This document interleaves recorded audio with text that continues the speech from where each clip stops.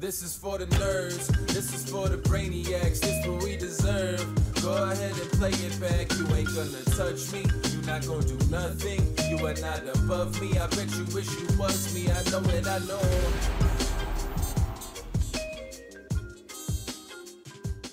What is up, everybody? Welcome back to another episode of the Only Friends podcast.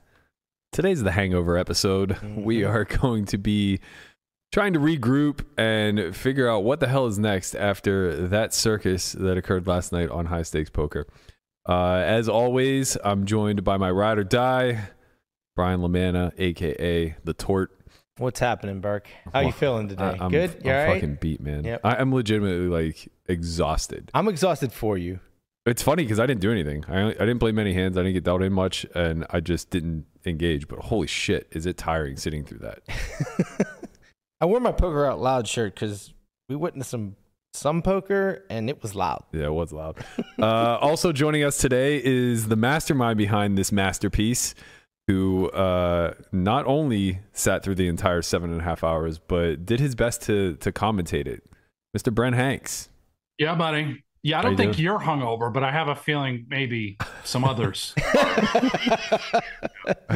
Have you ever seen somebody attack wine the way that Airball did yesterday? Listen, for someone who drinks wine a lot, like, Italian, I love my wine, I love my glass of wine.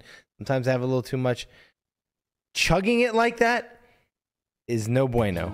That is not a good idea. A wine Look at that. That is just a full... Is this the most disgusting sight you've ever seen in your life? Showman's the best, Showman man. just nailed it. Yeah, that is disgusting. The chef's kiss. First of all, it's probably very good, super expensive, high-end wine. high-end wine, and you're just respecting the wine. Yeah, that's like $1,000 bottle of wine that JRB brought from his apartment. Right, and he's just chugging it down like it's a fucking Guinness. Showman, this is absolutely grotesque.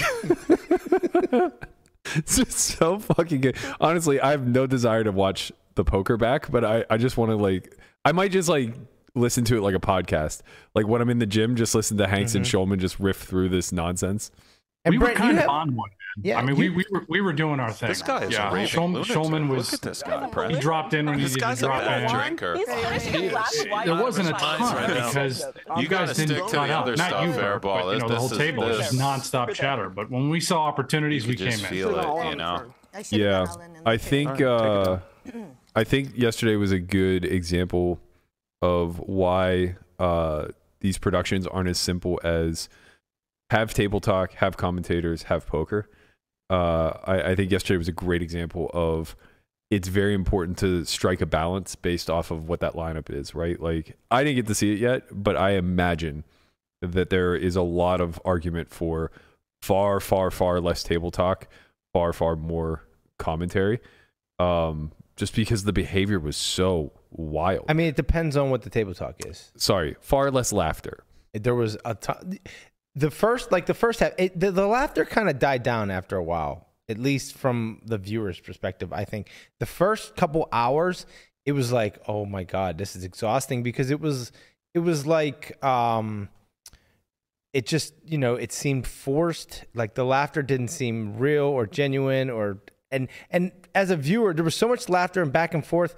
You didn't even hear what they were laughing at. It didn't even seem so. That was kind of annoying. Once that died down, I thought it was smoother until the end when Nick obviously went way off the rails. But overall, I mean, I know people were coming down hard on it, but I mean, I particularly enjoyed watching the whole thing. Overall, there were parts that definitely could have been changed.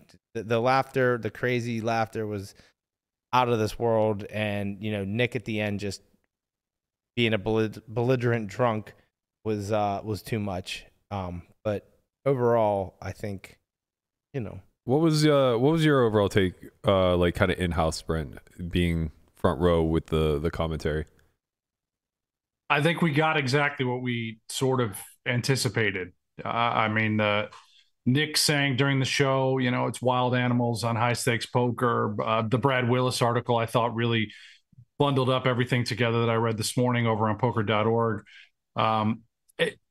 it's what I thought was going to happen. Honestly, maybe even a bit tamer than I thought what could happen. Nothing really came to a point where I thought, Nick might, you guys might want to fight, or Nick wanted to fight you. It escalated when you wanted to kick the stakes up, and that was about it. But that is what happens when you put that sort of lineup together, a circus, if you will, as Rob would say, the clown show on a live stream, and you just turn it loose. You don't have the ability to just edit and remove things and get rid of areas that, might affect the show from a production perspective. So it's just another great example too, as to why we do edit High Stakes Poker and No Gamble, No Future episodes. There's stuff that's said at the tables that, oftentimes you remove to protect the player themselves for saying, it could be out of line, and obviously to protect Poker Go.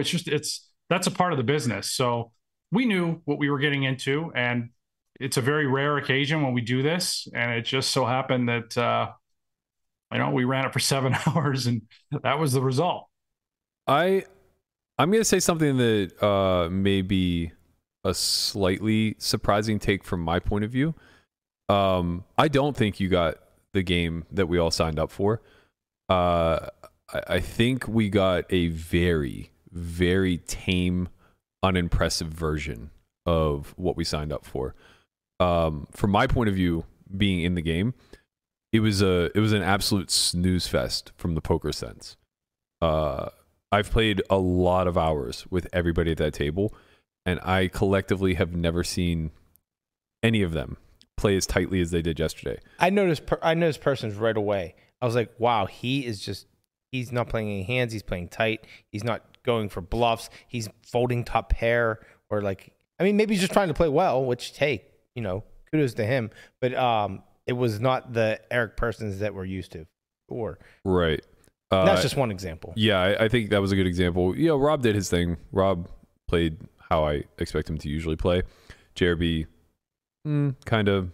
He just didn't seem like he was in the mood. He did his thing. When you go back and watch it, you see that. I heard the hands were out of line. Yeah, he did his thing. Yeah, I heard the hands were out of line, but he was just kind of passively in there, and he didn't seem like he was in a big mood to be rocketing off or anything like that, which is fine. Nobody has the expectation that just because you're invited to this game, you have to play a certain way. But from my perspective, the poker aside, which I believe to be incredibly tight, the majority of the hands that went to showdown were just Linen Airball having aces. I actually think that the environment itself was far, far, far less hostile and aggressive than I was preparing for personally. I know this is a weird stance to take, but I was genuinely disappointed in how little I was attacked. I'm being dead serious. No, right. Right. You geared yourself up for a couple weeks. It wasn't even that.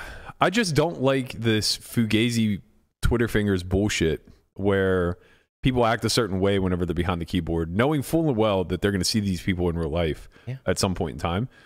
And then when we get there, it's oh, well, I'm not going to go hard at Berkey today. Why? We didn't call it truce. Say what you got to say, man. Doug was acting almost pedestaling himself of I'm going to make the conscious choice to be the bigger man today. It's bro, that ship has fucking sailed. Yep. You drew my immediate right. Airball drew my immediate left. You two need to talk your shit. And I'll handle it how I need to handle it. But that never happened. And it was never going to happen. Yeah. Which left it wide open for Rob to then just spend the majority of the show giving Doug a real taste of his own medicine. And I said it to him a few times throughout the course of the show where Rob was just relentlessly dunking on him. I mean, just would not let CoinFlex stuff die. He would not let the troll videos die. He must have brought up the Daniel Negreanu dildo video a dozen times. He must have brought up that Doug showed a coin, which the irony is that that's only a sliver of what the actual CoinFlex thing was. Doug wasn't even shilling. I mean, he was shilling the coin. Don't get me wrong. That also happened. But moreover, he was promoting this entire exchange that went insolvent. It wasn't just a coin. Like, sure, maybe a lot of his followers did not buy the coin because people don't buy if you have money on the ICOs exchange, that often. Yeah, right. but I bet a lot of them had fucking money on the exchange. Even Nick and Lynn were. They kept bringing up CoinFlex. That was the craziest thing of all, and that was when I realized. And Brent, you can kind of give me your thoughts on this. But at that moment, whenever they decided to pile on with Rob, because it was clear that he had no interest in being against me and a lot of interest in attacking Doug, when they started to pile on to Doug, then all of a sudden, it became abundantly clear to me that there were just 3 children at a table full of adults. It was like being at Thanksgiving dinner where they let the kids leave the kiddie table. And now these 2 hyenas are just laughing at every word that Rob says because they want daddy's approval. And any chance that they get to double down and pile on Doug, they just took it. And don't get me wrong, I fucking enjoyed that immensely. I mean, like, to my core, that was the sweetest gift I could have been given. I would have happily lost $200K to just sit through another 8 hours of Doug getting dunked on. But You know what's good. I was just going to say, what's remarkable is that the night prior, the 3 of us, me, Doug, and Rob, after the show finished on Wednesday night, Rob wined and dined us in one of the lounge areas. We had a couple glasses of wine, got Doug food, and we just talked for a while. And it was very civil, good conversation, back and forth, talked about what we expected the next day. And then Rob comes in That's and what just Doug does said. that. Doug said that too. He's like, we were hanging out last night and we went to dinner. That's true. It's true. But what you were saying about, Lynn and Airball sort of jumping on the Doug bashing for a little while, Rob opened the door. I think very rarely does that door open where you're just like, wait, is it okay? Am I allowed to bash Doug? I thought that, no one does that to Doug. He'll make a video about you, that sort of thing. But Rob was doing it. So those guys got on board and like, all right, screw it. I'm in too. I'm going to get on here and rip Doug for the things that we don't like or the things that, we think are ridiculous. So I thought it was fair. And that was a good thing. It's fair, but it's fair. And I agree with you. It was a great thing. It was a spectacle to watch, but they lost the plot.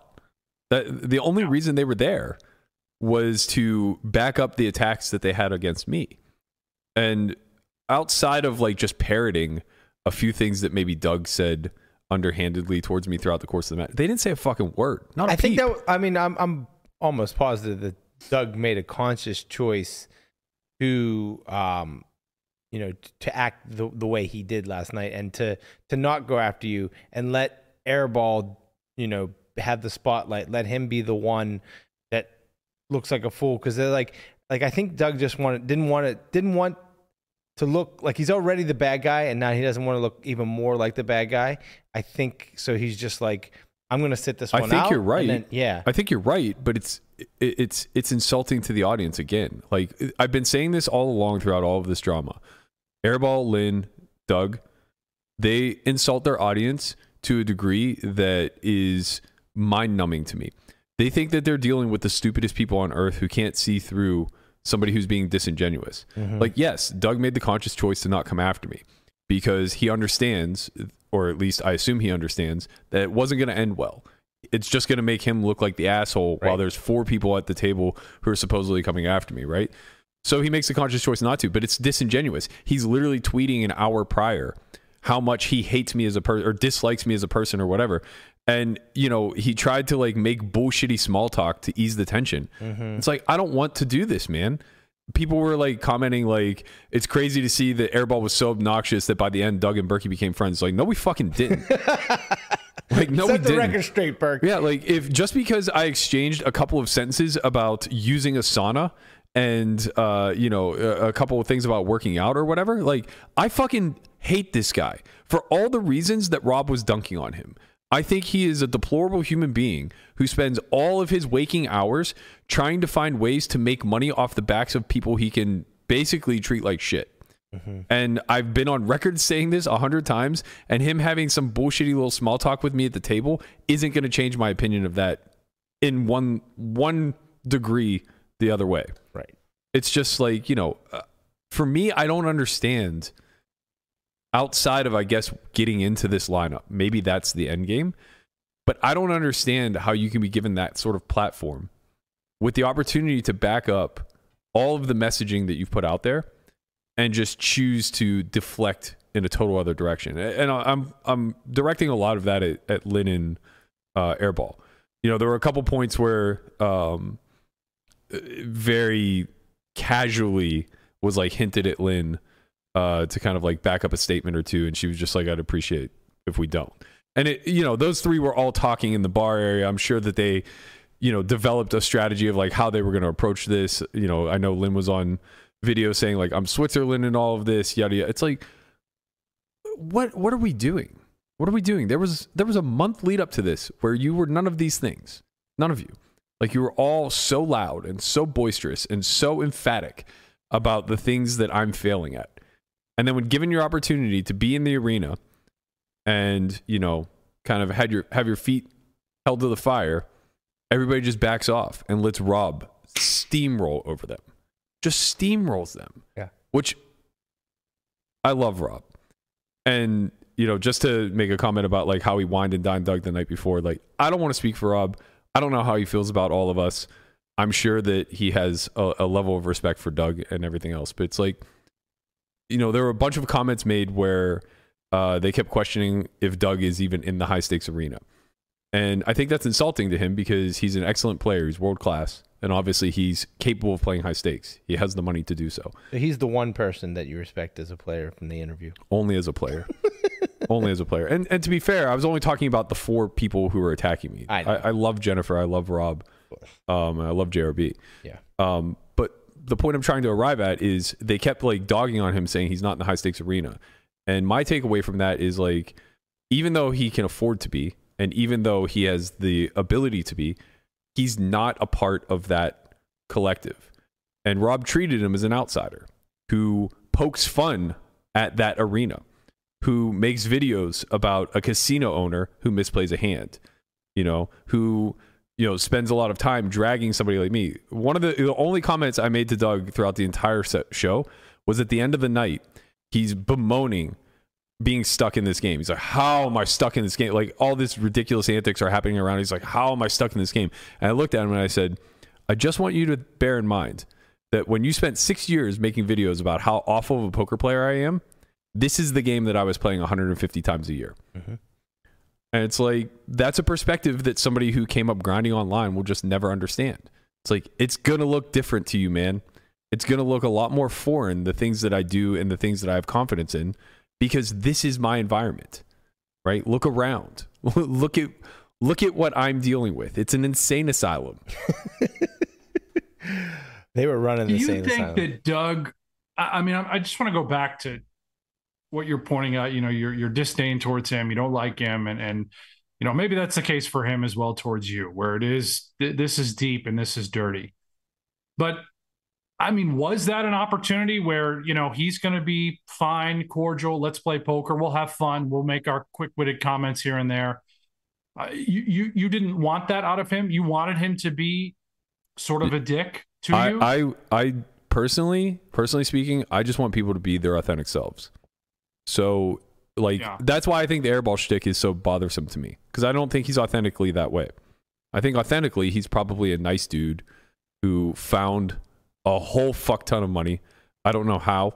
I don't know if it was given to him. I don't know if he got lucky in some sort of deal, whatever. But he found a fuck ton of money, and that took higher priority over him being his authentic self. I think he's an awkward 26-year-old who doesn't know who he truly is, and he lives this duality of being this cocksucker for attention and then genuinely being a nice dude at his core. That's what Andy Stacks said in Melissa's Twitter space last night. He came on and he talked and he said, listen, I used to play with him before anybody knew who he was.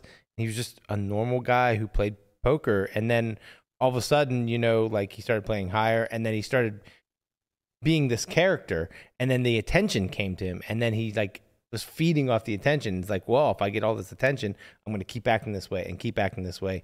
And then it's evolved into what it was last night. Right. And I think the opposite of Doug. I don't think Doug is a nice person at his core. I think his authentic self is what we see in the YouTube videos. I've been around the industry. I disagree with that. I don't That's think fine. so. Yeah, you're welcome to a different opinion. He does this. I mean, there's a reason why he creates so many videos and creates that content down that path and down that lane, because it simply works. Well, but that's not who he is. I just think he understands the ingredients and what it is, what you do, and then combine that with he is a funny personality. But how much experience do you have with him outside of just organizing games and watching his YouTube? That's fair. Very little. I mean, very little. We'll talk. We've always had a good relationship talking about poker. Even like he's asking me about, my family, kids, that little things like that.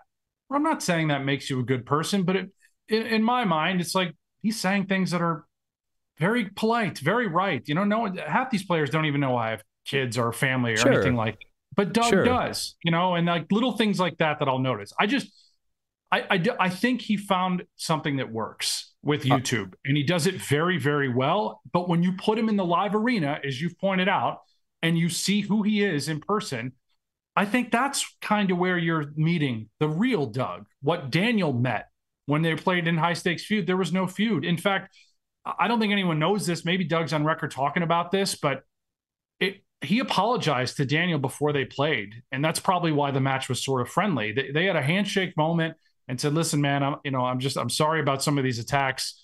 I was way out of line, and that kind of stuff." It's all kind of like bullshit, because then he just continues to do it to either the same person or to the next person. Right. And then what is he going to do? He's just going to apologize to that. He's going to apologize to Berkey and say, "You know what? I shouldn't have came after your bid. I shouldn't have did this. But I'm also, you know what? Let's be cordial. Let's be friends." And then the next day he goes after somebody else or somebody else's business. Like, the thing is with Doug is like, okay, yeah, maybe he's a nice guy here. He's this, but like if that's what works on. You said that's what works on his YouTube channel, but like, if he knows that's what works and he does it and he understands what he's doing to people and he still does it, that shows his character. That shows who he is deep down inside. Yeah. No matter what he acts like, or how often he says, "Hey, Brent, how are your kids?" I understand that, Brian. Right? You very well, you're right. But he also strikes me the kind of guy. And Berkey, when I don't know the Lodge stuff that came out.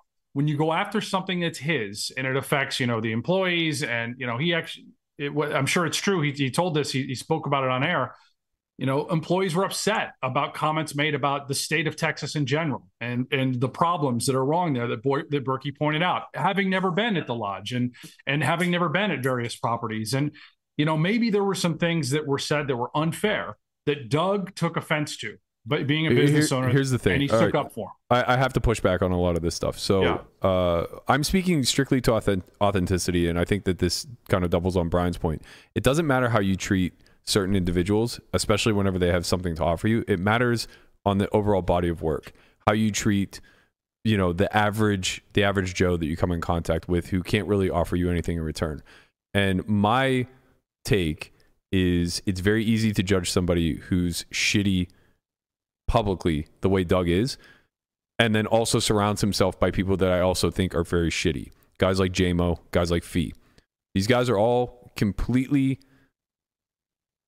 I don't want to use a choice word here, but like they're just like not nice people, right? They're very much always looking for EV. They're trying to do the things that will allow them to bolster themselves, etc. With regard to the Lodge stuff, I posted the receipts. I posted all of the timestamps from that podcast, as well as the couple of retractions that we had the following day after DMing with Doug back and forth. I'm proud of that episode. I think that is one of the most comprehensive episodes that we've done regarding tough issues in the poker community that we face, security being a number one priority, especially in an unregulated market like Texas.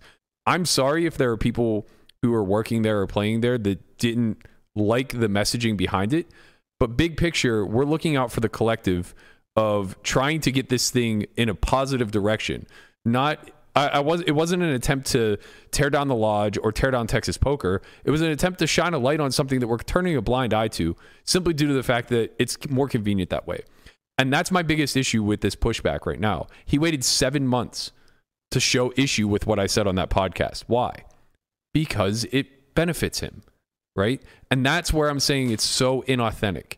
And all of this inauthenticity similar to like what we saw yesterday, where he comes with the hi, happy guy, let's make nice type of attitude.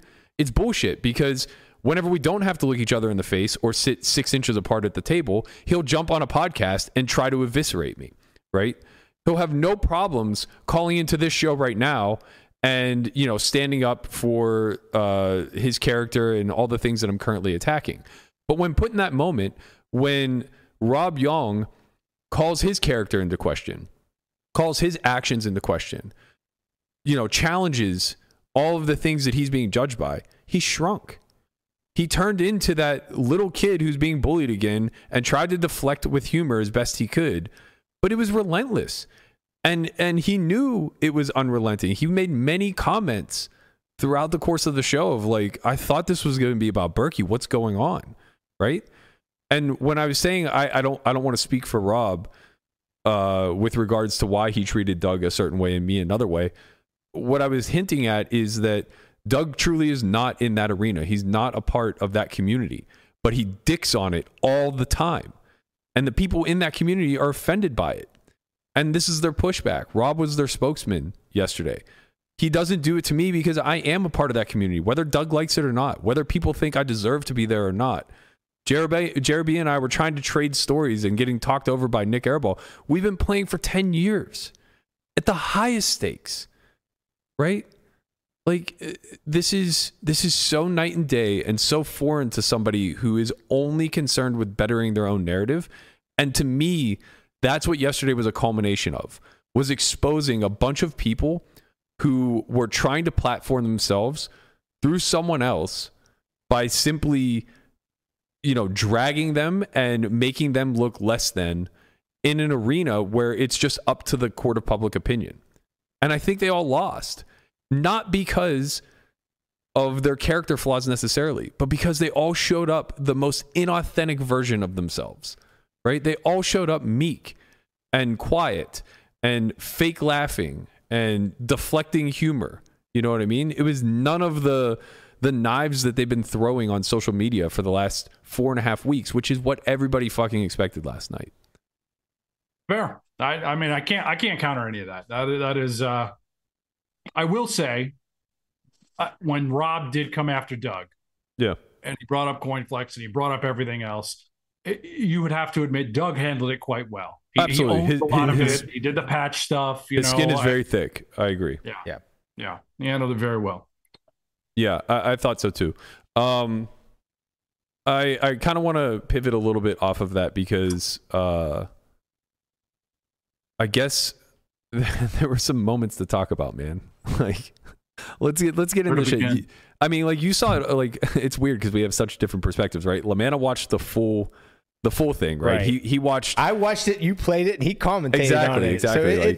So he's the full third party. So from my perspective, like, it was slow. There weren't a lot of big pots. Nobody was really getting involved. Not many big bluffs were ran. Anything along those lines.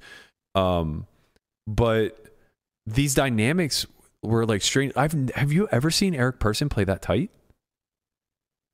No, but I also think, you know, it's not like he's been on a huge winning streak on all these streams. You know, he told the story early on about how he came on the first taping, and just he had food poisoning the night before, came in, played for an hour, and dusted off 700. Right? I mean, and Eric loves to be on streams. He loves to be on the biggest shows and get the views. If you're continually going to come on shows and lose, you're just going to be viewed as maybe not a great player. And I think he wants to be the great player that he knows he is, right? Yeah. So I actually thought he played well for what it's worth. He played good. Yeah, he adjusted. No, that's what I said. He made some really good folds where, like, everyone was shocked, right? When he folded like top pair of kings and top pair of tens, and it was like, wait, this isn't the guy that we're used to. But, like, kudos to him because he is trying to play well, and it showed a little bit last night. Right. Yeah, I thought he played pretty well. I didn't get to see his whole card, so, like, I don't know just how tight he played. But I did get to see, for whatever reason, people sent me a lot of screenshots, how insanely tight Lynn played. Pre-flop especially. Nick opened the button. She just folded king queen off in the small blind. She folded like ace three suited, like in the cutoff to like a single open raise. Yeah, a couple times she folded like a suited ace, like like a clear like continue hand that she just. I think that's another case too with Lynn where she wants to be recognized as a respected, good high stakes player. But then you shouldn't fold those hands. Don't fold those hands. right. Well, yeah. I know. Yeah, but you're right. Don't fold those hands. But I think she got up money. Probably very happy with that. And again, I could be way off. Maybe there's plenty more reasons for her to be folding in those spots. But I think she just wanted to book a winner, man. And she was up a lot of money after getting that double up. She got JRB for whatever reason to put in 5 bets with, King 6 suited and damn near called off the rest. I know, he almost did. Yeah. It was just, it's one of those things where when the lights are on, the cameras are rolling, especially on a show like high stakes poker, you really don't want to look bad. Right. And you just want to play well. And I get what you're saying where that's not I get that too, well. Brent. I get that too. Yeah. Like I've never played in a spotlight like that ever, so I don't know how I would react. But she has, and she put in, 200,000 with Queen 10 suited, back 5-bet jamming. So let's not go too far. Like these hands aren't mixed between calls and folds. I think it's a result of that, Burke. You know what I mean? Perhaps, I think it's like still maybe licking the wounds and figuring out, okay, how do I adjust for these big spots going forward? It's not like you're playing high stakes poker games weekly, monthly. It might happen once a year, twice a year if you're lucky. Yeah. I think that's a fair observation. Did you notice anything else, like being in the booth? You got to see all the hole cards. Again, I haven't gotten the chance to watch it yet. Did you see anything else that you found to be interesting one way or the other? Not really. And I think I heard, you mentioned this earlier about how the game didn't play maybe as big as you anticipated. Believe it or not, the 2-4-5 game. Yeah. Even from seasons past where we'd be filming these exact stakes, the 100K min buy-in, we're filming 6-7 hours a day, and we're lucky if we get 3 episodes from that one particular day. Right. So if you go back and you filter through how many 100K pots, 200K pots, 300K pots actually happen, it's very few. Yeah. So the games just typically kind of play very similar to what you saw and what you were a part of yesterday, and of course you played the day before. Yeah. So I thought it was much bigger. That was different. Yeah. I think the other game, it was a lot more of a loose environment. I think the tension hurt the action, to be quite frank. And I think it was partially because the tension was never really addressed, right?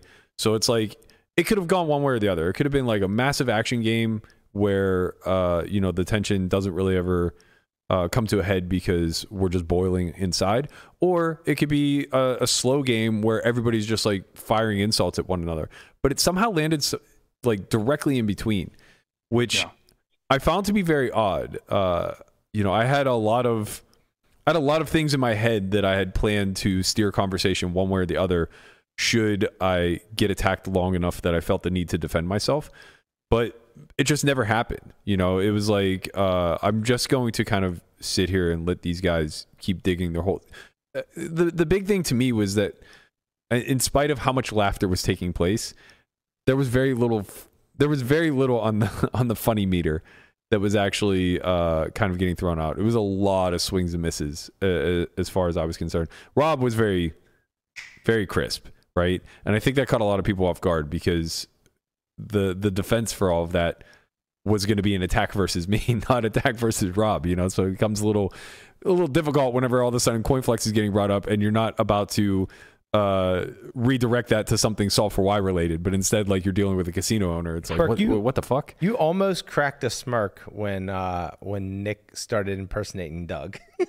I was like, oh man. I just found Nick it to be almost made Berkey smile. Like it was like right there. Well, I just found it to be so ironic and hilarious. That he's going after Doug and it's just like what right.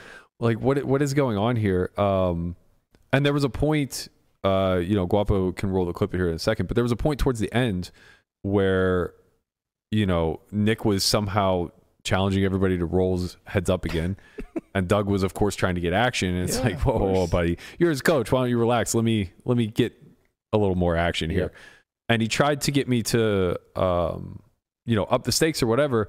And it just resulted in, like, if I'm this guy, I would be so fucking embarrassed by this 60 seconds of televised poker that is certain to make the cut. Set him in, let's kick it up. That's what I'm saying. Why are you so scared to set him in and kick it up? I just don't want the commitment, man. Anytime you want to play, we can just play. Then let's kick it up and set him in. Let's play. 1,000, 2,000. Let's go. 1,000,000 men. I mean, like, so objectively, I've watched the hands. I'm horrible. Objectively, at this point, you have the best of it. So fucking let's kick it up. I've seen the hands. I'm well aware. I've seen the hands. Let's kick it up. I want to play bigger. We need to bring Rob back. Let's get back to the roast. In my opinion, Jeremy, and I say this as someone that will not be taking further action. And then he won't play bigger with me. I feel like to not take it. It's fucking soft. It's like he talks about he covered me for 5 minutes and he buys it $100K. It's soft as fuck. That's the crazy part. Is buy in more, Berkey, or don't fucking talk to me. Buy in more. You're a little bitch. You play a 30K stack. You don't get to fucking talk to me ever. I literally have covered. You play a 30K stack. Don't fucking talk to me. I've literally covered. Get more wine. Get more wine right now. I've literally covered him for 80% of the match, and I buy him for the minimum. You can buy him for 30,000. No, I buy him for 100, and I've covered him for about 80% of the match. What did you have in the? So like, what's the take in the booth there? While that's kind of, is that like more of what we expected, I think, for the entirety of the match? I think so. I thought the show was going to start off with something like that. You know, Nick coming to you really hard, and then it finally, maybe once the wine first started to kick in, that's when the gloves came off for Airball. Also, Doug definitely hedging. He wants your side of that action. Maybe that's why he's so nice. You know, because he wants the stakes to go up, and he wants a little taste of Berkey. For that heads-up match on the bigger bet, but I mean that was something. Can you also? I mean, there was a chance this game was going to happen after the show. But fuck, man, I'm so annoyed. And honestly, maybe I'm not because I came home and I crashed immediately. I was so much more tired than I realized. But Airball afterwards was like begging to play heads up, and I was like, okay. He's like, all right, 501K 250 min, and I'm like. Yeah, okay. I'll get a table. Like we can do this off the challenge, and just play till you want to quit tonight, and then like whatever happens. Okay, so you accept the challenge. You're ready to go. He's offered it up. You've got a table booked. Yeah, I mean, so like what we saw in that clip there is what I was trying to do afterwards. Like I'm happy to play this guy now until forever. I just don't want some sort of hourly commitment, right? Like when you're in Vegas and you want to play heads up, just call me, and we'll play. Like. I don't understand this notion that it has to be this like timed event that has a beginning and an end. I get it. He wants to probably build like marketing and publicity around it, and there's some maybe grander plan there. But like, I just want to play cards, man. So I got table 2 because Keating's game was in Ivy's, and I sat there for like 30 minutes. I'm like, where the fuck is this guy? And I finally text him. And he's like, I'm at dinner with JRB. And I was like, all right, I'm not waiting 90 minutes for you to be done. And he's like, fuck you, bitch. We play on my time. And I was like, I'll see you Sunday on my time. So, okay. Yeah, the match never happened after the fact. I think he, Lynn, Brown Balla, JRB, and Doug all got dinner somewhere. I don't fucking know. But thank God he got some food in him. Jesus. But yeah, I don't even know if I would want to play him heads up drunk. He seems like he somehow gets tighter. Except for the ace deuce on the last hand of the night. I think it was just camera time. But the aces. He put in $50,000. That's true. That is true. Yeah, he was definitely not playing tighter at the end of the night. He was starting to go bananas. Yeah, he just opened 25K with aces. and JRB somehow falls for it. I know how. I mean, honestly, I told him afterwards, I was like, not knowing Nick, I would fall for that too. Like, the shove's just good. It's true. I mean, it's a 1600 straddle. He opens for fucking 15x, and JRB only has like 125K or whatever. And like, he's blacked out drunk. Yeah, it just seems like a decent spot to take a pair to the face. Yeah. But knowing what I know about Airball, it's just like, man, this is a good fucking hand. Like, and the thing was, this is what nobody is going to pick up on at home, because you don't get all of the audio necessarily, but he did not mean to make it 25K. He said something about 25K, and they're like, is that a bet? He's like, yeah, and he threw it right in. Exactly. They were having a total separate conversation. I caught that, yeah. I don't remember what the conversation was, but he was having a completely separate conversation with Lynn maybe, or something along those lines. And somebody asked him a question or whatever, and he was like, 25K, as in like, that's what it would take for me to do whatever thing it was. God damn it, Chauncey. Oh my God, he just shredded my thigh. God damn, I gotta be bleeding. Get out of here, man. Jesus. How can I love and hate something so much? It's like airball. Hairball over here. But yeah, so like, and then he just like rolled with it, right? He was just like, oh, fuck it. 25K seems outrageous and I have aces. Why not? Right. So he just did, you know? But yeah, I mean, I would have, even though at that moment it was annoying, cause like he was so drunk and so loud. I will say it's frustrating to not be able to get a word out. So the one point of the whole match where you kept your composure like the entire time. It was very impressive, very classy, and I think I know what you're alluding to, because it was the one moment where I thought, okay, Berkey's gonna snap. He's gonna snap. You were trying to tell a story about how JRB, won all this money and like the circumstances of it, and you started with like, okay, well, I lost my seat because I reached my 500K stop loss, and then Airball just went nuts. You $500 stop loss. If I had a $500 stop loss, I just quit. And then you're like, and you're trying to tell a story, and he just kept going on and just screaming over top of you. And I'm like, this is where Berkey just loses it, because I would have lost it. I'm like, and you just somehow kept your composure and just continued with the story until he just finally shut up and you were able to get the story out. I think Berkey just did a great job at letting sort of those in those moments, letting them hang themselves. It's a lot harder than you think, man. Shout out to Lee Jones for $100. $100, Lee. Thank you. He said, Matt, you were a model of maturity in class last night. Poker could not have had a better ambassador for those 8 hours, and Lord, how we needed that. So yeah, thanks, Lee, and well said. It's very generous. Lee was part of the. He was very generous last night too. He was. He's a very generous man. Thank you. $600 of donations last night. Lee did? No, I mean just told people sending money. I don't even know where that money goes. Right. I have no idea. It goes to Poker Go. Yeah. Yeah, you guys get like 75% of it. Someone said they wanted to buy you drinks, so you better be getting a bonus. Yeah, I'm sure. I'm sure Nick and I'll see all of that. Yeah. Little bump in the next week's paycheck.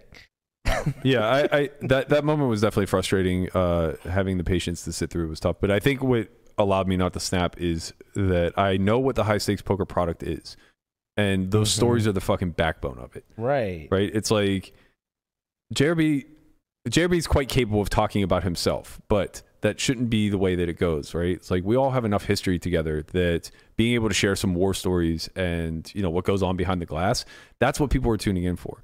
Sure, the blood, the big pots, that's all nice.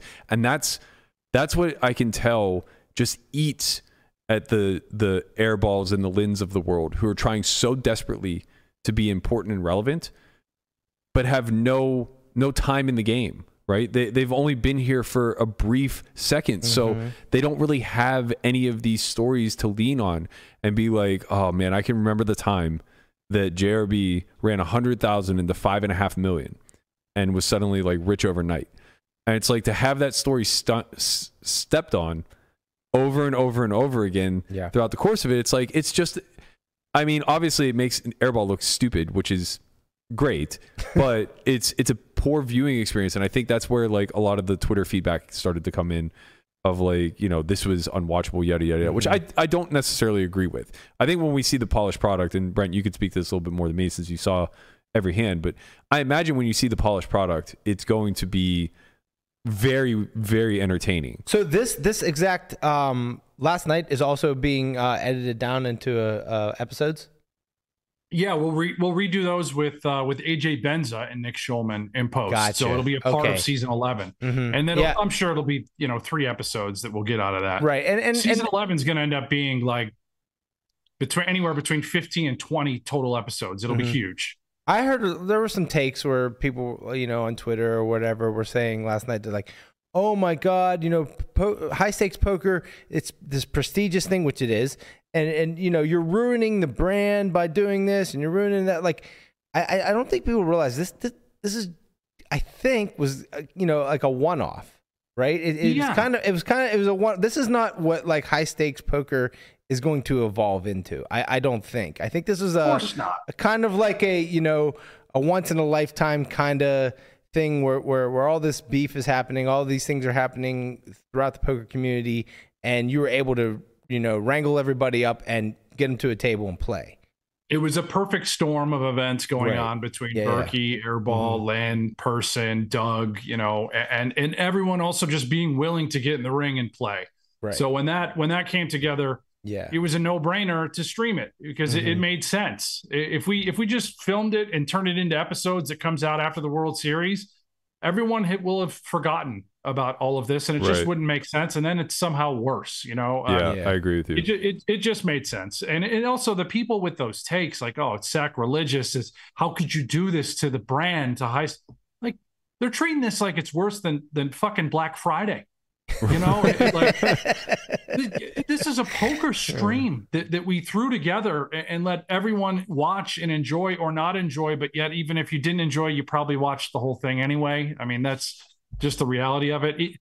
This is not going to damage high stakes poker. That's a very, very silly take. That the season will be exactly how we were with season 10. AJ, Nick, cut down, edited, everything will be great. Just as that show is. Yeah, I think that you took a lot of unfair criticisms yesterday. I think like any showrunner worth a grain of salt that wouldn't put this lineup together if given the opportunity is not doing their job. Right. But with that said, as far as your expectations go of this lineup put together, did you feel like they were met mostly? And then second follow up to that is, if you could do it all over again, are there any clear adjustments that you would make?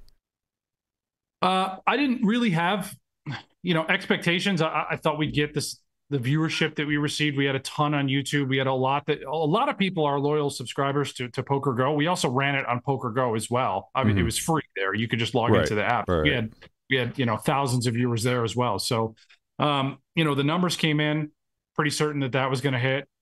And if I made any changes, what would I do? I don't know if I'd make any changes. That was the crew that I wanted to assemble. Obviously we got JRB in there. We weren't sure he was going to be in. He was kind of hit or miss last second. And then Lynn, courtesy of you, you were so open to letting us pour gasoline on the fire. You embraced it in a way. You said it's just more money for me, really, and it just made sense for you. So. I don't have any regrets on the lineup. It is something that I think I wouldn't mind testing again for the next season of high stakes poker. Perhaps there is a theme that we could put together that we could test and we can try. Yeah. It doesn't have to be so much animosity. It doesn't necessarily have to contain the current drama found on social media, but maybe there's an overall theme of high stakes poker legends of the show that we'd want to put together.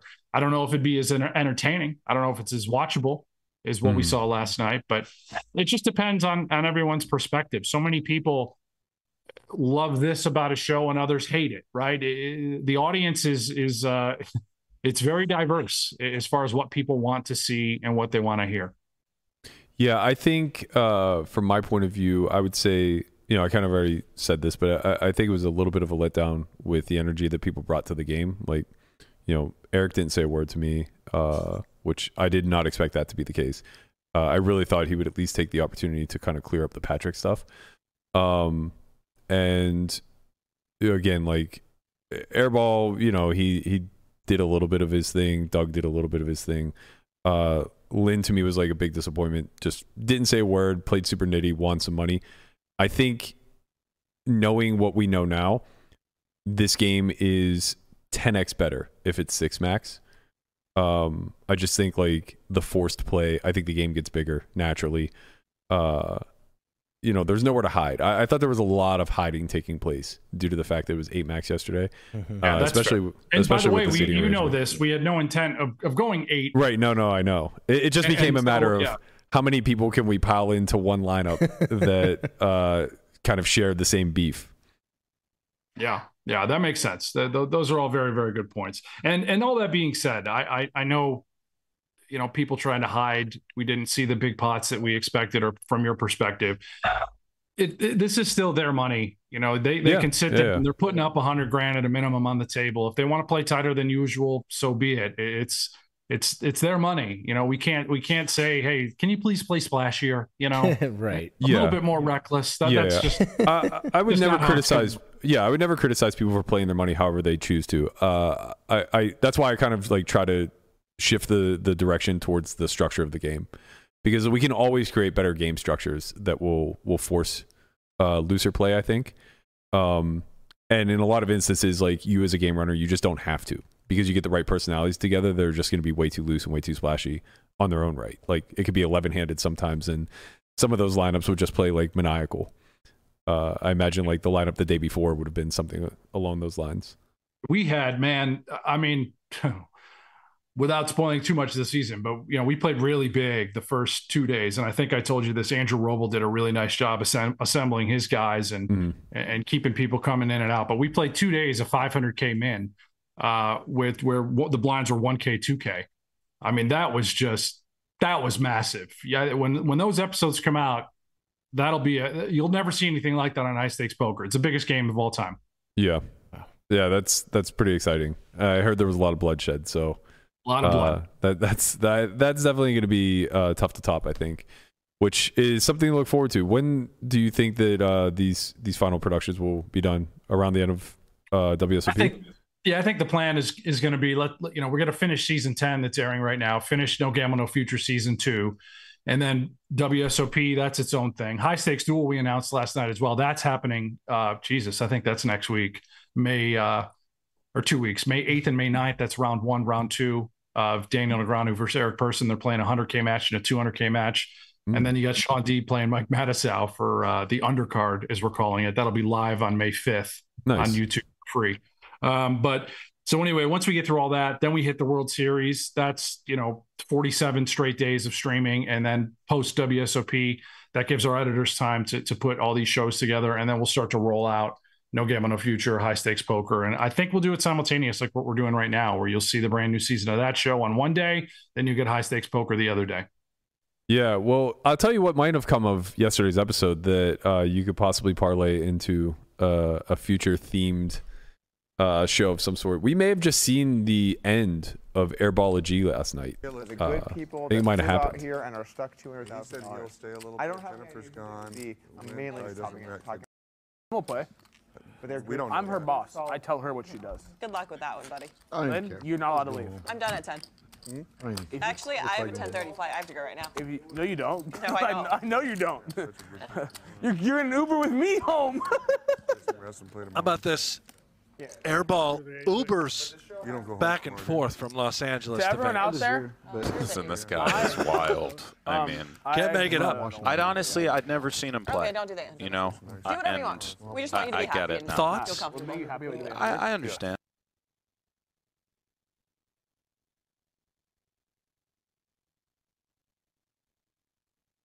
agree with, but one thing I will say about her is she's an absolute bulldog and isn't going to stand to be talked to like that.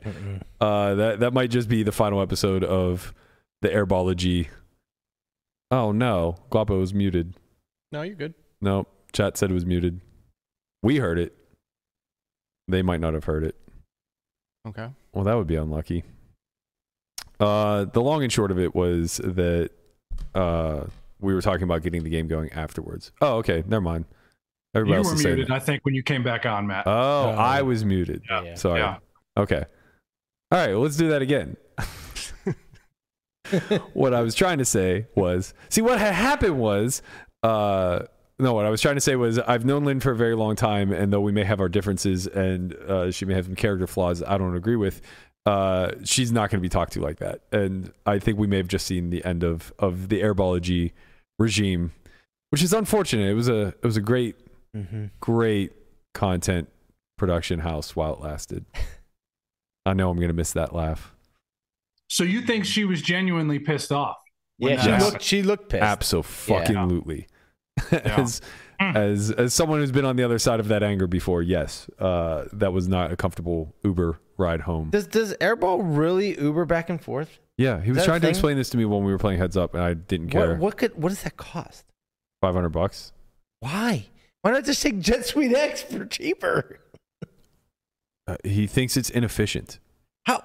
Exactly. Stop. Don't try to logic your way around it. The only thing that makes any level of sense is that you can't catch a flight at 1 a.m., but you could catch an Uber at 1 a.m. Yeah. So, like, sure, I get that. But you could also just sleep for 3 hours and then catch a flight at 5. Yeah. You know? Yeah. So it's kind of could just be afraid to fly, right? No. He flies.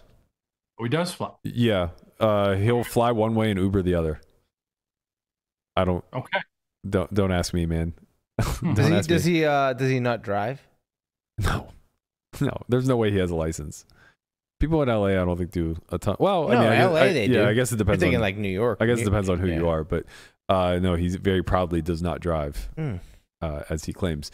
Yeah, it's weird because, like, obviously, I don't think anybody with any rational thinking would ever say, like, oh yeah, no, that makes a lot of sense.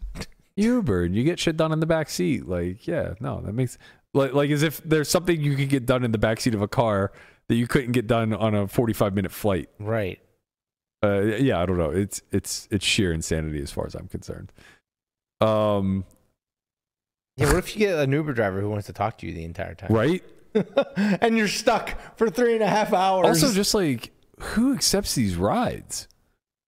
I mean, sure, it's $500, but like, then you're just fucking in California. Right. That's what I don't understand. Like, I mean, I guess maybe it's worth. Maybe it's probably more of a charge than.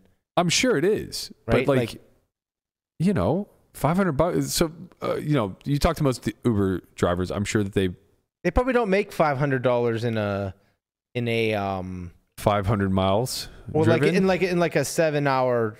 Like they work for 7 hours. They drove around for 7 hours. Yeah, that part's probably They probably true. don't make $500. So, but like, you have to think about driving there and back. You have to think about the gas to get there and gas, back. Yeah. What it does to your car. Exactly. Gas maintenance, all of those costs. But right? I mean, so it's more the like same thing as driving around town all day. Well, that's the thing. It's not actually a matter. probably less gas. It's not a matter of do they make it over 7 hours. It's a matter of do they make it over 500 miles. Right? Like, are they making $1 a mile otherwise? Because if so, then this is insane. Well, time matters as well. You know, kind of. It's like instead of like hoping that you get you know, dinged to drive people around the city, you just lock up like driving, you know, for 7 hours. I guess I don't know. Yeah. It would make sense to me if you could, like, you know, drive someone back there's with probably, you. I'm sure there's pros and cons, and then some. I mean, people, I can definitely. Some see people probably accept, and some don't. Yeah, the convenience of not having to go to the airport, not having to check your bags, not having to do all this shit. Like, if you got the money, I guess, and you don't mind sitting in a car. Come on, bro. Dude, airports suck. That's why you go Jet Suite X. You don't go to an airport. Yeah. Okay, well, see, I don't know about that. Right. You can show up 15 minutes before the flight, literally walk on, and it's $500 each way for the Uber. Yeah. Yeah. So and each way for Jet Suite X is probably like if you catch the last ticket of a flight out, it's like $600. Okay. And that's like, you know, if you're just unlucky and you catch the worst possible scenario. Right. So Berkey, I'm being told that you should put the brand new Will Jaffe tough one that he just put out a moment ago on the show. No, he did a tough one, and we're gonna get to experience it together. I haven't clicked play, but we're here for it. Yeah, Guapo's on it. Guapo's got it. We're gonna all hear it together. Oh baby. Yeah. And with and after that, by the way, my 2-year-old is waking up. I don't think I opinions can going on out there. Cry, so yeah, that's fine. Let's watch this in a minute. Let's watch this and then we'll let you go. Yeah. What's up, guys? A lot of opinions going on out there, and I get it. Everyone's entitled to their own, but so am I. You know what that means. It's time. It's time for a tough conversation with Len Ashby. Look, Len, I get it. You've been around for a long time. You've seen people come and go. You're not the biggest fan of Airball or Lynn. But for you to stand up here on a soapbox, telling us what's good for the game, talking about how there's 2 types of people in poker. Yeah, you're right, bro. There are 2 types of people in poker. There are those that grind, work hard, try to do things the right way. And there are those that host high-stakes private games in casinos and try to keep all those players out of the game so they can play with rich whales. And you used to be a grinder, bro. You came up on fucking houseboats in Mississippi. But now you host one of the biggest PLO games in Vegas, and you keep players like me out because it's not good for your bottom line. So for you to come up on here all high and mighty, talking about what type of personalities we should look up to, nah, you don't get to do that, bro. And on the same token, if you're taking a paycheck from a site with a history of shady business dealings, bad rep, you don't get to do that either, okay? Just take your money and shut the fuck up. Man. Whoa. Spicy. Wow. That was a tough one. That was. Oh. Yeah. I didn't even laugh. No, I was going to say it wasn't even funny. It was just a direct, like, fuck you. Wow. Wow. I think we have our next beef. I think we do. Thanks. You watching this? I know it's going to have to be a Pot Limit Omaha high-stakes feud. I Here it never is. thought we'd have the great game in front of us on display ever again. I mean, here it is, Hanksy, right at your doorstep, you know? There you go. The young dankness. I'm getting back to work. Honestly, getting Len on a stream is worth every bit of the price of admission anyway. I'm not sure if you saw this also, but Nick Wright, he's a friend, but he put out a tweet calling out last night's show, and he essentially challenged Airball to playing poker before he runs out of his trust fund money, as he put it. Yo, all these guys need to fucking relax, man. Like, this is why I can't be bringing wells to the public like this. Yeah, they're coming after what you're trying to get, man. They don't even let me fill up yet. Like, they're trying to pick the bones clean. Jesus Christ. Bunch of goddamn hyenas. Speaking of hyenas. Well, laughing hyenas. All right, Brent, we appreciate you, man. Thank you so much for joining us. We'll let you get out of here. Thank you, guys. Thanks for keeping it real, as always, Berkey. And, I got to respect all of your takes. I may not agree with them, but I respect them. Yeah, I appreciate that, man. For sure. It's mutual. See you guys. Thanks, Brent. Thanks, buddy. Bye. So that was high stakes poker, or as I have it deemed, high stakes joker. High stakes joker. See what I did there? Yeah, I saw. See what I did there? One last thing I want to talk about. I guess I don't even know if it's much of a discussion, but I want to shine some light on it just because it was very meaningful. Someone that I've been gambling with in the high stakes community for a very long time, businessman, very well respected in the community, in the space, just reached out to me, and we don't like talk much outside of when we play. Maybe have exchanged a few texts here and there, but nothing major. But he reached out to me and he sent me this poem, If, and he just said, just getting caught up on all of this nonsense. This just really reminded me of you, and I wanted to share. I think Guapo has it real quick. If, by Rudyard Kipling. If you can keep your head when all about you are losing theirs and blaming it on you, if you can trust yourself when all men doubt you but make allowance for their doubting too, if you can wait and not be tired by waiting or being lied about, don't deal in lies, or being hated, don't give way to hating, and yet don't look too good, nor talk too wise.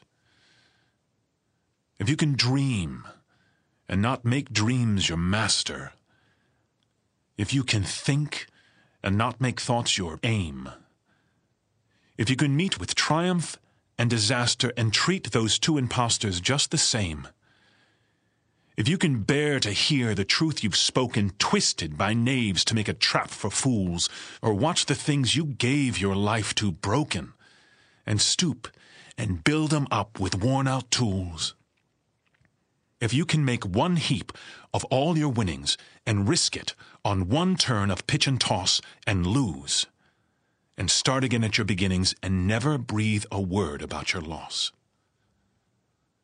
if you can force your heart and nerve and sinew to serve your turn long after they are gone, and so hold on when there is nothing in you except will, which says to them, hold on. If you can talk with crowds and keep your virtue, or walk with kings nor lose the common touch, if neither foes nor loving friends can hurt you, if all men count with you, but none too much, if you can fill the unforgiving minute with 60 seconds worth of distance run, yours is the earth and everything that's in it. And, which is more, You'll be a man, my son. So I kind of wanted to share that as a bit of a palate cleanser after all of this drama and bullshit has been taking place, but also just a very meaningful thing to be sent to me. I don't know how I wasn't aware of it before, but that really is, in a nutshell, to me anyway, how I view a man should live his life, right? Like that's to me the output or the outlook of life and what we should be aspiring to. It leads to empathy. It leads to more sharing, more generosity, more uplifting of one another rather than tearing each other down. And it kind of reminded me of one thing that I regret from yesterday's session of where I thought that there was an opportunity to insert myself, because for the better part of 7 hours, I truly didn't really feel like I needed to speak. I felt like my actions have spoken enough up until that point. I really felt like everybody's doing a good job of digging their own grave, so to speak. But there was a point where Doug and Eric were having a conversation about business, poker, money, etc. And it was either right before or right after Airball went on his tangent about wanting to play bigger, playing his own money, and all this other nonsense. And I thought that there was a lot of opportunities. They were giving Doug a hard time saying that he sold action last night, and they kept saying it was backing, and he kept trying to correct them and say, like, that's not what backing is. It's selling. It's very different. I don't have makeup. I don't work for someone, etc. And they weren't hearing it, and that's fine.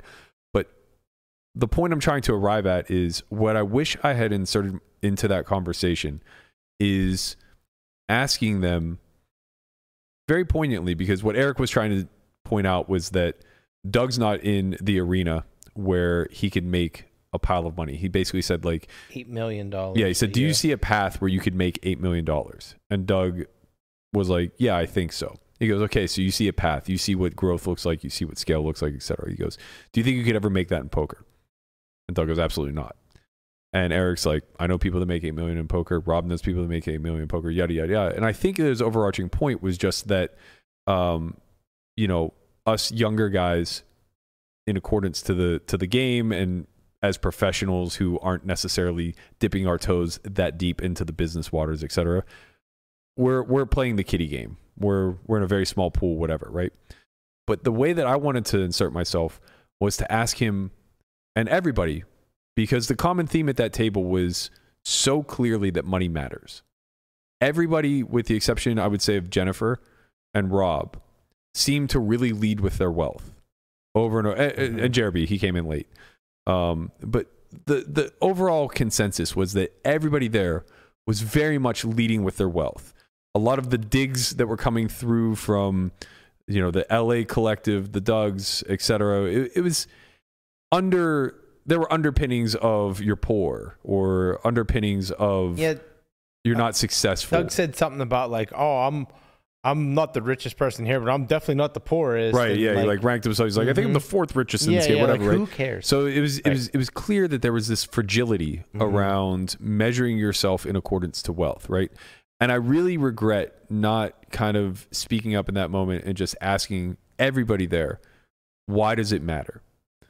All of us, all 8 of us in that game, were sitting with a minimum of $100,000. All of us, including those of us that sold, had a huge chunk of ourselves, right? Tens of thousands of dollars, probably 6 figures at risk. All of us are living very fruitful lives. None of us are hurting for food, hurting for housing, shelter, comfort, security. None of that, right? Why does it matter? Why does 8 million matter? Why does 80 million matter? Why does 800 million matter?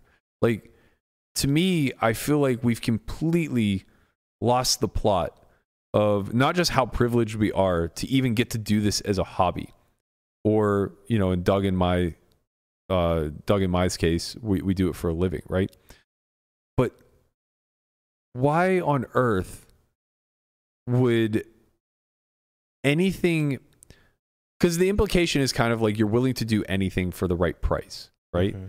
And I guess like my question there is, at what point is there no longer a price? At what point are you just comfortable enough where it's like, I'm unwilling to compromise my sanity, my happiness, my morals, my character, whatever the case may be, for additional money, right? And to be totally fair, I put myself in a situation that wasn't super pleasant because I thought that my win rate was relatively high. But I also want to kind of clarify that, like, you know, Hunt asked me afterwards, he's like, have you ever played a more miserable game? I go, bro, that game was like a 4.5. I was like, if they would have turned the cameras off, I would have considered it to be a 7. Like, that wasn't miserable to me at all. And he's like, I'm just not used to like being in environments that hostile. I'm like, that was so fucking tame. Like, so insanely tame. Nobody actually had anything of substance to say. Right. You know, there were no actual attacks that like had any facts backing them in any capacity. It was just like there's like no takedown. There's no takedown moment. It was all just like childish bullshit where like they're poking your nose, you know. I'm gonna walk over on break and I'm gonna record me stacking Berkey. Like I'm gonna watch like, the playback and like this is what you got. Oh, you take my chips. Yeah. Take my chips. Right. Who gives a shit, man? It's one hand of poker, you know.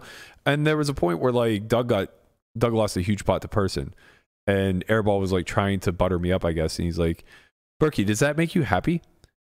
I'm like, what? He's like, that hand. Does that hand make you happy? It makes me happy to see Doug get stacked. And I'm like, it's a hand. Yeah, you literally said it's just a hand. It's just a hand, man. Doug's been stacked. I've been stacked. We'll all be stacked. Like, who the fuck cares? How are you emotionally invested in these results?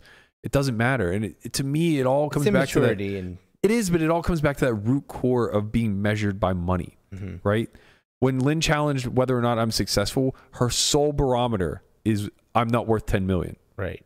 Right. That's the sole barometer that she's operating off of. As if you were worth 9 million, that's not success. Right. And you know, I say 10 loosely, but yeah. What's the difference between 5 and 10? Right. Right. What's the difference here? What changes in any of our lives? Why are we jumping through hoops in order to accrue a little bit extra paper that we can't take with us when we die? I mean, this is like, a big problem in America in general, like where like we fantasize and we glorify like money so much that it's the scoreboard, right? It's like why are when people are billionaires, they want to be multi-billionaires or 100 billionaires, right? Like at that point, it's all game and it's all about like this is what matters the most and this is what makes you successful. But at the end of the day, it's like there really isn't a difference between 100 million and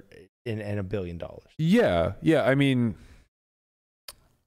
I guess like I guess the issue that I see is that I think at the core, the people I've brushed elbows with in these arenas are pretty remarkable humans in very different ways. Some are so high up on the intellectual scale that you're just in awe of even being in their presence, hearing them speak, right? That doesn't necessarily mean that they're a great person though, right? And then on the other side, like some are so high on the EQ scale that like you just feel warm being in their presence. Like they're just so good at understanding and navigating that environment. And then there's a whole wide spectrum in between, but like to be in that arena, you had to have been successful at something somewhere along the lines, right? Yeah. And I feel like getting to brush elbows with all of these people, it's been a very eye-opening experience throughout the last 10 or 15 years of just how quickly somebody who could be, in my opinion anyway, as an observer, somebody who could be wildly impactful to the world at large, to society as a whole, or at a bare minimum, their local community, just get trapped by the sight of trying to get the high score. And Doug even made this comment. The irony is like at one point he's measuring himself as like the 4th richest at the table or whatever. Later on, hours later, he goes, I try not to get into pissing matches about net worth because the fact of the matter is there's always going to be someone richer, always going to be somebody who wants to play bigger stakes that can price you out of the game. Yeah. I'm like, yeah, that's absolute facts. And it's also so meaningless. Just doesn't matter if we're playing 50, 100, 500, 1K or 5K, 10K. It doesn't change anything if the players are the same, right? Like it just doesn't matter. The same skill sets are going to be on display. Like if you're talking about the Airball me heads up match, the stakes we play just don't matter. Right. All that matters is how much money or the only thing it would affect is how much money changes hands. Mm-hmm. But as far as like a measurement of skill or whatever we're trying to get to the bottom of, we could play $1, $2, we could play 1K, 2K. It truly doesn't matter. And I think people are so blinded by this desire to accrue wealth once they're already so wealthy. They forgot to be driven by accruing integrity and like morality and, you know, growing that human side of themselves. They're so blinded by the rat race that whenever they get the reprieve they're looking for, which is financial freedom, they're too programmed to just trying to grow it further, you know? Yeah.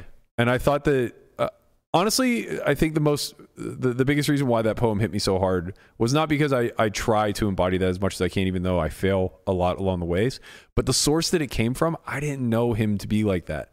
Like, we talked for an hour or so thereafter, and I was just shocked to learn so much about like how he came up and how his struggle allowed him to get to where he's at now, and like how empathetic he is and how quick he is to forgive, and, you know, the shitty things that he's gone through. I saw him as a rich businessman who seemed to be the type that like fucked around, found out, and is just like doubling down on his success day over day over day. You know, sometimes he steps in shit and just has like this 9 or 10 figure deal fall into his lap, that type of stuff. It's just like, okay, like I get it. Like that's not 10 figure, but like, you know, 8 or 9 figure deal. And it's like, okay, like I get it. Like that's what makes you sit. But no, what now my view of him is like, what makes him successful is that he's able to do all that and not be distracted from growing as a human being. Like he's such a good dude in a way that I wasn't necessarily privy to a few hours ago. And that's like what I wish could come out of like shit like yesterday, is people actually going back, rewatching that 7 hours and just like living through the cringe moment of like, I can't believe I behaved this way. You know, like I can't believe that I've allowed myself to get put into a situation where I behaved so disingenuously. Like I was such an inauthentic version of myself. Like, and don't get me wrong, you're not going to do it the day after. No. But like, hell, I might even do it 4 or 5 years from now. I might watch that back and see some of the interviews and just be like, man, that was a really bad look. It's like, that seems to be the best takeaway from this type of stuff.